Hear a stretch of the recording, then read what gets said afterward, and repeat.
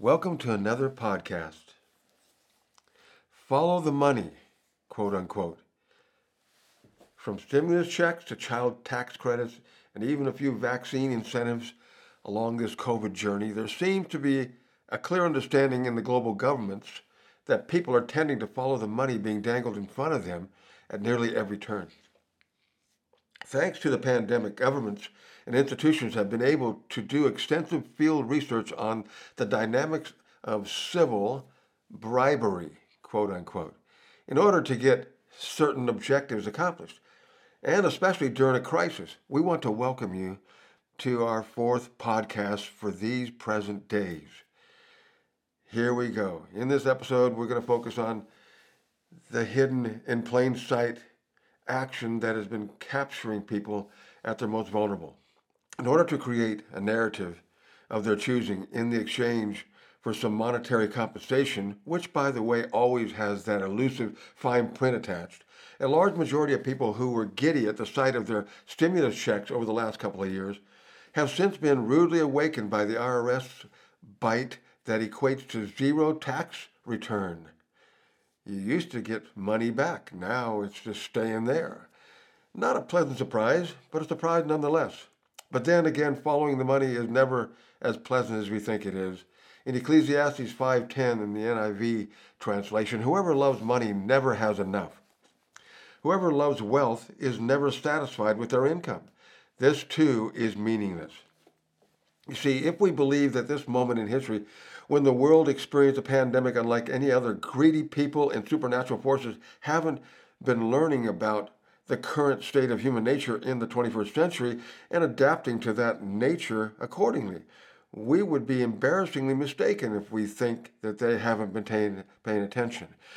We know that we have an adversary roaming about on a daily basis looking to devour any and everyone. In 1 Peter 5:8, the NIV translation again, it says, "Be alert and of sober mind. Your enemy, the devil, prowls around like a roaring lion seeking for someone to devour." When we think of the word devour, we think of eating. So if it's a roaring lion devouring, we imagine a pretty gruesome scene with him tearing flesh off the bone and chewing on it and everything. If it's being our favorite restaurant, ordering our favorite mouth-watering meal, devouring isn't so much gruesome as it is messy and a little entertaining, the way that people dive into their pot roast or slap their enchiladas all upside their faces. They're getting what they wanted to eat.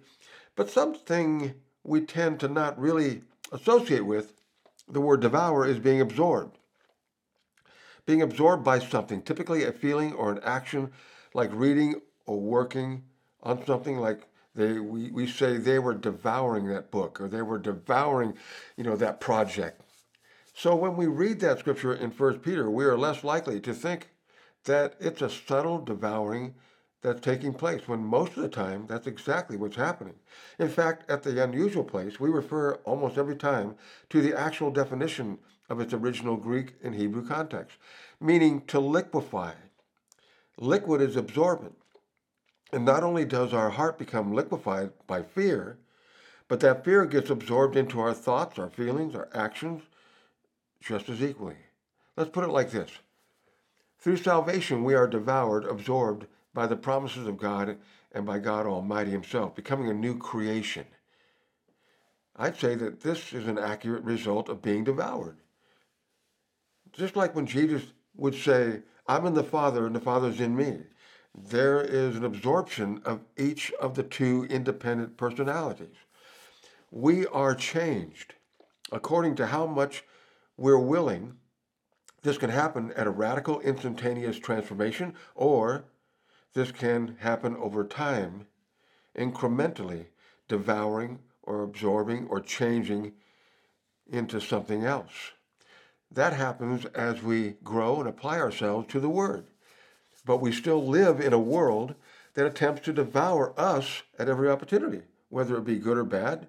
Anything that we are absorbed in, careful, I'm going to say that again. Anything that we are absorbed in is also successfully devouring us. I know people that are absorbed in social media, always having to get online, talk to people all over the place, interacting, all this.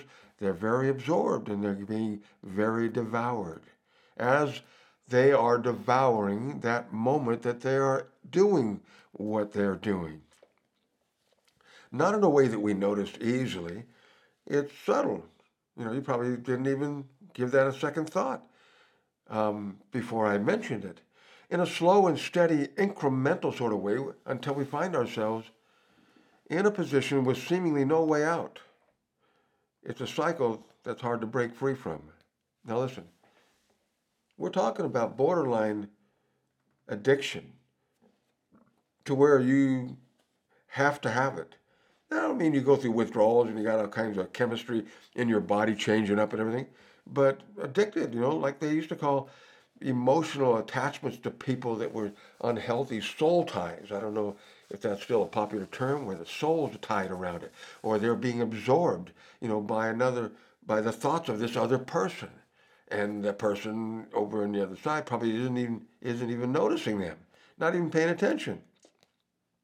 So, when it comes to money in our Western civilization, we have learned to save, have a job, if we're Christians, tithe, save some more, and pay those taxes. This formula, albeit smart and responsible, naturally, hooks us into the never-ending cycle of how money works, why we need it, what we do with it, and where it goes.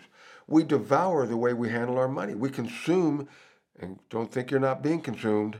Oh, because they call you a consumer. Oh, when you go shopping, you are a consumer. We consume and we gain, and when we are organized, we call that being good stewards. There is truth somewhere in there. The principles of sowing and reaping and stewardship on a biblical level are there undoubtedly. But is this truly what God had in mind for us? Following the money? Oh.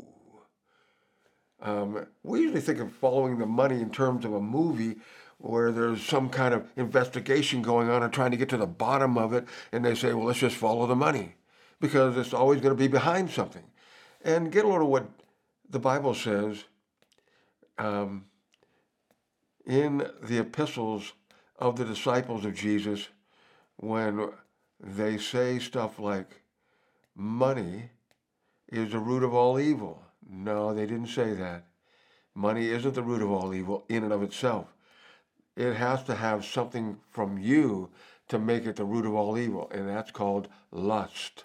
The lust of money is the root of all evil. And the lust doesn't mean, like a craven, addict looking for their next fix and stuff like this. It's talking about the absorbed and attention being focused and being consumed with making more, maybe overworking ourselves, maybe getting too much, away from the family and more at the office doing all this stuff to try to make ends meet, but not just making ends meet. You want to get that extra boat or that extra RV on the side and all that. We got to be careful. We got to be careful. After all, we aren't called consumers for nothing. And so in 1 John 2:15, it's just in the New King James, it puts it like this: do not love the world or the things of the world. If anyone loves the world, the love of the Father is not in him. Now, what does it mean by love right there? Like unconditional love, give your life, lay your life down and sacrifice your life for? Ooh. We actually are selling off our lives every week that we're going to work. Piece by piece, we're getting paid for the hours that we give somebody else. Or unless you work for yourself and you're getting paid, for doing that. And I'm not saying that's not right. You have to do that in a world that we live in, natural world. But we can't allow ourselves to be consumed, can we? We don't want to help the devil doing his devouring. Let's all be honest about the realities of life for a minute. We are all aware of how the world works. We play our part in the machine that runs it all. We have to, don't we? How else will we make money if we don't work? How else can we eat and feed our families if we don't have money to shop for groceries and consume? How else are we able to buy things that make us happy or splurge on a reward for ourselves because the weeks have been rough? We have to play the game. We have to be a part of the system.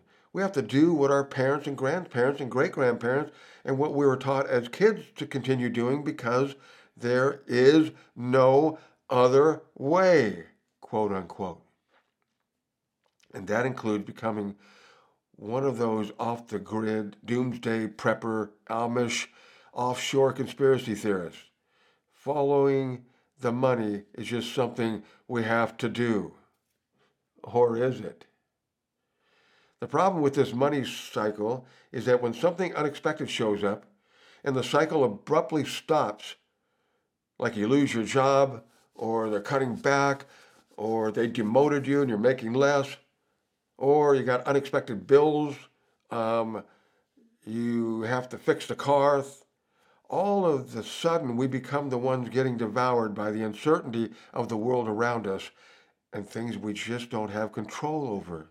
We don't know the half of how many stories are out there, including the ones we personally heard about people losing everything during the 2008 financial collapse. Or how about the countless stimulus checks people received or applied to receive during the pandemic? It seems that the biggest enemy of these tidy capitalistic systems is uncertainty, catastrophe, the unexpected, and the unforeseen. Unfortunately, according to the scriptures, we have nothing but uncertainty, catastrophe, unexpected, and unforeseen events heading our way. Jesus warns us in Matthew 24. John warns us over in the book of Revelation. This is the world we live in. It's not going back to the world we used to live in.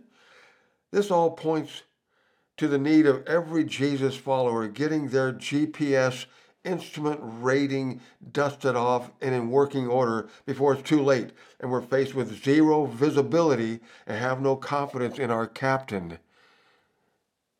In other words, our captain, the Holy Spirit, to steer us clear of danger. What am I talking about? GPS instrument rated. Well, years ago, my cousin and I went on an airplane ride in a little single-engine Cessna airplane from Palomar Airport over the mountains to drop into Palm Springs. And we hung out in Palm Springs and went back over to the coast again in Carlsbad area, and we buzzed the ocean. I mean, he got so close to where his wheels were hitting the water and spinning. And he informed me later that if that would have gone deeper where the water could have sucked the plane in, we would have crashed face down into the water. We were just outside the breakwater. I mean, he started buzzing the surfers that were out there surfing. And we were getting a good laugh out of it because I used to surf all the time in the same spots. But he only got a pilot license that was visibility rating. Instrument rating is when pilots are trained to fly at night or fly through stormy weather where you can't see, even beacons and lights that light up the runways, you can't see them. They have an instrument panel in front of them that they have to trust, and they have the inclination probably lots of times to look out the window and look around it, because that's what you do in regular life, in the regular world, when you're regularly driving your car to the regular store. When you're not a pilot at the moment, you're going shopping for your wife, and you're used to looking around, and now you're fighting against that, but you're trained. You got to get trained to go by your instincts and trust that panel. Now, if you're running into a magnetic field where your instrument dials are going in circles, well, then you're in bad shape. But what I'm talking about here is spiritual. We're flying by faith. And I'm changing the wording on that because I'm usually saying we're living by faith and we're not. We should be living by faith because it is a lifestyle. And at times we can equate it or relate it to flying, because sometimes we gain great altitude and great heights and great accomplishments, and then other times, it looks like we're nosediving or we're going through rough times and our faith is under attack in the middle of a storm and stuff like that, and we can't really see out the windows. And so that's why I said there's a need for every Jesus follower getting their GPS instrument rating. What does that mean? That means just spending time getting familiar with the voice of the Holy Spirit on the inside of us, if we haven't already. And if we have, keep it up and making sure that that's in running order all the time. Even if you can't put your finger on it, but you have, the heebie-jeebies on the inside, that there's just something in the pit of your heart that just says, no, stop, don't go any further. Don't go with that guy. Don't do that deal. It's things like this. And so we need to get the instrument rating dusted off and in working order, because the Holy Spirit, as we're praying in the language that He inspires us to pray in, we're speaking not unto men but unto God. And howbeit we're speaking mysteries, and we're being edified or built up. In other words, raised in the elevation of our observation. You need to be able to see over the top of things and see what's laid out in front of you before you walk into the maze that is set up in this world by all kinds of predators that are waiting to devour. And so we need to get this before it's too late and faced with zero visibility and no confidence in our captain. What gives us confidence in our captain? In our everyday life, being used to consulting him, being used to communicating with, being used to listening to him, being used to following his impressions on the inside of us. If you're not used to it, you're not going to have much confidence in him, because it's not changing when you're yelling and screaming in the name of Jesus for the darkness to part and for all of the confusion to stop and everything like this. And it doesn't stop. It doesn't part. And you're having to fly through it. And you better learn to trust your instruments. And so the Holy Spirit, like I said, is the captain. And He needs our cooperation for us to safely land on the runway of truth. Remember, Jesus said, I am the way, the truth, and the life. To land on the runway of truth. In John 16:13, the New King James says it like this. However, when He, the Spirit of truth, is come, He will guide you into all truth. For He will not speak of His own authority, but whatever He hears, He will speak. And He will tell you things to come. In other words, He's telling you what's in front of you.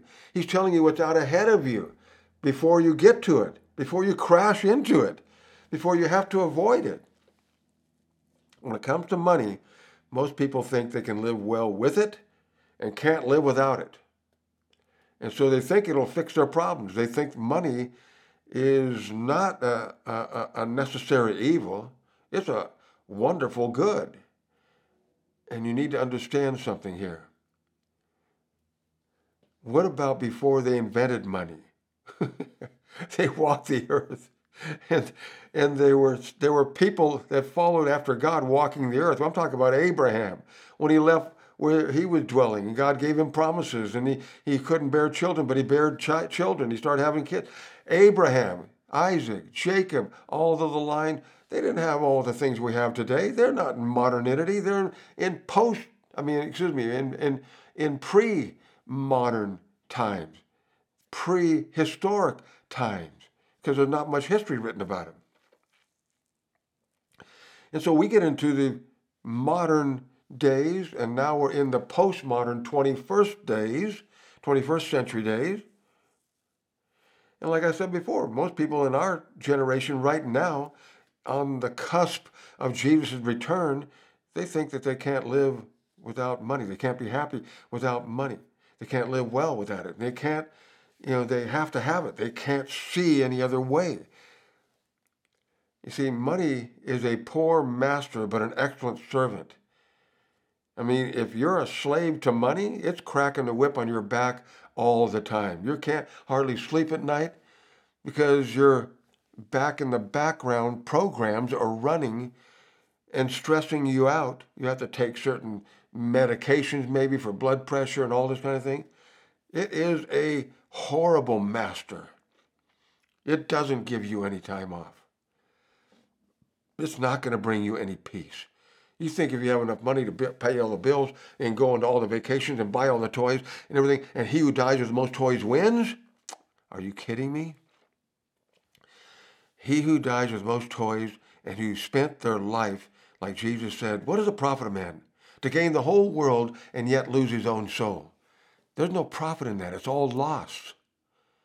Because through your soul, which has your mind, will, and emotions, and your complete personality, how are you going to enjoy the money if your soul is shot? You can't.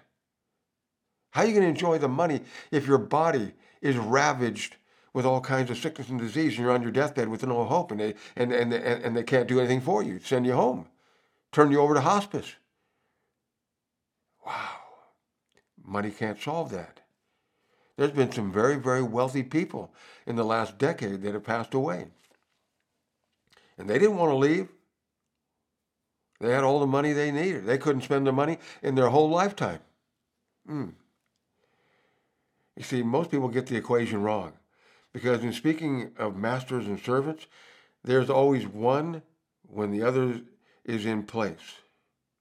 In other words, if money is the master, you are always its servant. But equally and opposite is true, is that when God is allowed to be the master of providing for you, including money, I'm not saying without money, including money, money becomes your servant.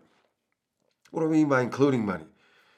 Well, because we think that we got to get on the treadmill or the grinding stone, put your nose to the grindstone, as it were, and go to work for the money. Is there other ways that money can come? There's a word in the Bible that's known as charisma, charismata. It's translated grace. And what it means is God giving you what you don't deserve. Because your mind tells you what you do and don't deserve, doesn't it? Like if you earned it, you know it. And you're going to be upset if you don't get it. But if you didn't earn it and you're getting it somehow anyway, that throws your mind into a topsy-turvy. It's like, what? You see, grace is hard to wrap our natural minds around. Because you know what mercy is? Mercy and grace are two sides of the same coin. You flip the coin and sometimes mercy comes up, sometimes grace. Mercy is God not giving you what you do deserve. We deserved hell. We deserve to be banished. We deserve to be forsaken. But God has been faithful. He'll never leave us or forsake us. He has saved us, and He has had and is having mercy on us because His mercies are new every morning. Wow. So, this little thing called grace. Back in the Old Testament, God told the nation of Israel, who were slaves for 400 years, when they were led out by Moses to their new promised land, that you're going to go live in houses you didn't build. You're going to have lands that have vineyards that you didn't plant. You're going to have streams and water that you didn't dig for. And that, my friend, is God's grace. He didn't tell them that you have to keep your nose clean, you have to do good, and I'll give you this and I'll do that. He later on introduced them to the keeping of the commandments, the laws and statutes, the ordinances that keep you straight. You know what the summation of all the 10 commandments? Actually, there's more than 10. There's hundreds because He gave them dietary ones and hygiene ones and interrelating socially ones, all kinds of commandments. And you know what the summation is? Jesus came and He brought the summation. He said, this fulfills all of the commandments. Love. And what is that? No. Who is that? God is love. 1 John chapter 4, verse 8, 1 John chapter 4, verse 16, they say that explicitly. God is love. If you have God, you have the fulfiller of all commandments. All the commandments being kept mechanically were to keep you on track and in relationship with God. But that all passed because Jesus came and fulfilled the law. And then Jesus moved inside of us. And so we have the law fulfilled. And He shed by the Holy Spirit's work. It says in Romans 5 and verse 5, the Holy Spirit's been shed abroad in our hearts. What has He shed with Himself being present in our hearts? It says the Holy Spirit has shed abroad the love of God in our hearts. And the love of God fulfills all the law. And so we're not living under law and the law of this and the law of that. Sure, we're supposed to still sow and reap because that's an act of faith, not of law. We sow out of the abundance of what God has blessed us with. He has to give us to start the ball rolling. He gives us freely. And freely we receive all things from him so that we can generously sow them into the world and the people that need help in this world. Not only to just pay your bills and stuff like this. Why do we sow into the local church? Because we believe in what they're preaching, what they're doing in the community and things like this. We're getting fed spiritually because God has instructed us to, and he's leading us to, not by legalism, but by relationalism. So, a great lie is that old saying, money makes the world go round, because we know that only God makes the world go round. Therefore, if we choose to serve God with all of our lives, we will never lack, because money will serve us with all of its might. What we need, and money will serve, and what we need to understand that money will serve us, but only when we're serving God, because God is the master of all the mediums of exchange. You see, money is just a medium of exchange. At one time, they would do probably rocks or cattle. Some guy would bring his cows over here because, he didn't have chickens. And so he'd bring a cow over and some milk and stuff like this to get some eggs from the guy that had a bunch of chickens. And so that was a medium of exchange. And we're not going to go back to the bartering system and those medium of exchange, but in the world we're living in right now, Bitcoin is now being popular, and it's taken off and skyrocketing on the market and stuff like this. It's just a medium of exchange. Why do we treat it as if it's a god? It's not a god. It can't save. It doesn't rescue. It doesn't bless you. God is the one and the only one that can do that. You see, this isn't the reason we choose God, because of God making the world go around and we want to control the world, so we choose God. No. This isn't why we choose God. We choose God because he first loved us. So, this is just a principle and a promise, nonetheless, that when we serve God, money will come. When we serve God, God will provide. And we might think it's because I went to work and I got my pay. Who gave you the breath? Who gave you the health? Who gave you the strength? Who gave you the wisdom? Who gave you the skill set? God did. Well, I went to school, I busted my butt. No. It's real easy to boil this down to where it's nothing but God. So, we finally get it. Incentives. Why wouldn't we take them? The answer is simple. Above all else, we trust God. Even if that means walking away from something as great as free money, if that's what he's leading us to do. Why? Because we are all born to follow God above all else. Even above following the money. Don't forget it. We were born to follow God. So I was being a little bit facetious when I was saying, we get it, incentives. Why wouldn't we take them? That's what we think. That's what comes into our mind. That's what we think is a sanctified thought in the mind of Christ. And the answer is simple. Above all else, we trust God. We got to choose to trust the highest, the best, and the only thing that sustains us and is the origin and source of all life and all creation, and everything that exists is him. And we've got a relationship with a him and not an it. And so, yes, even if it means walking away from something as great as free money, it's not ever free money when it comes from the world. It's got strings and agendas all over it. If it seems to be too good to be true in the world system, of course it is. There's a hook there. With God, he's not hooking for anything. God doesn't have to lower himself to be a shyster and a sneaky con artist and hooking us into the kingdom by promising us big old houses and cars and all this kind of thing. And we gotta shun certain things that we might think that is all about God. God wants us to live in the best and have the best, and God wants us to eat the best and wear the best, and God wants us to have a blonde hair, blue-eyed, beautiful beauty pageant for a wife, because of racism, because of the elite white race. That's all lies that people have bought into. And I'm not knocking blonde hair and blue eyes. I got blonde hair and blue eyes. Well, I had blonde hair. It's turning a little bit different color nowadays, but the blue eyes are still there. But no, we bought into certain things. Listen, having God best starts with having God, who is the best.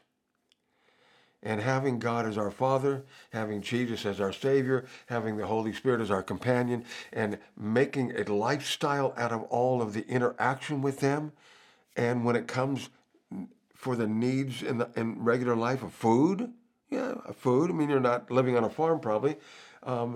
You might be a real small percentage of the people that are hearing this living on a farm, growing your own and raising your own and having your own stuff that you need, cows and sheep and horses and gardens and cornfields and stuff like this. And most of us have to go buy it.